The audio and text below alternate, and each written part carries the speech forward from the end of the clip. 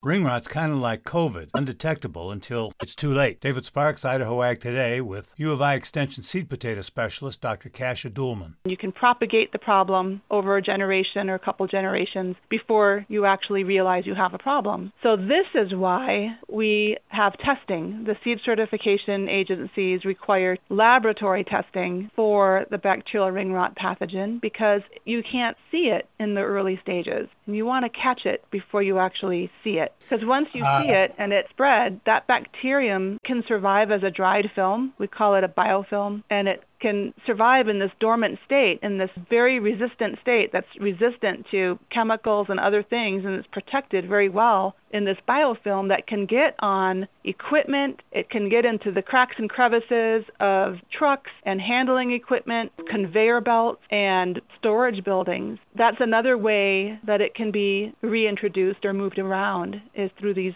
very resilient biofilms. What happens when a potato gets this bug? Do you treat it with antibiotics? No, there's no cure. Once a potato's infected, it's infected, and there's nothing you can do about it except get rid of it. The management strategy for bacterial ring rot, because there's no antibiotic for it, you basically need to prevent it from getting on your farm in the first place. And for a seed grower, that means ensuring whatever they buy as seed stock is clean and does not have this pathogen. Produced by the Ag Information Network.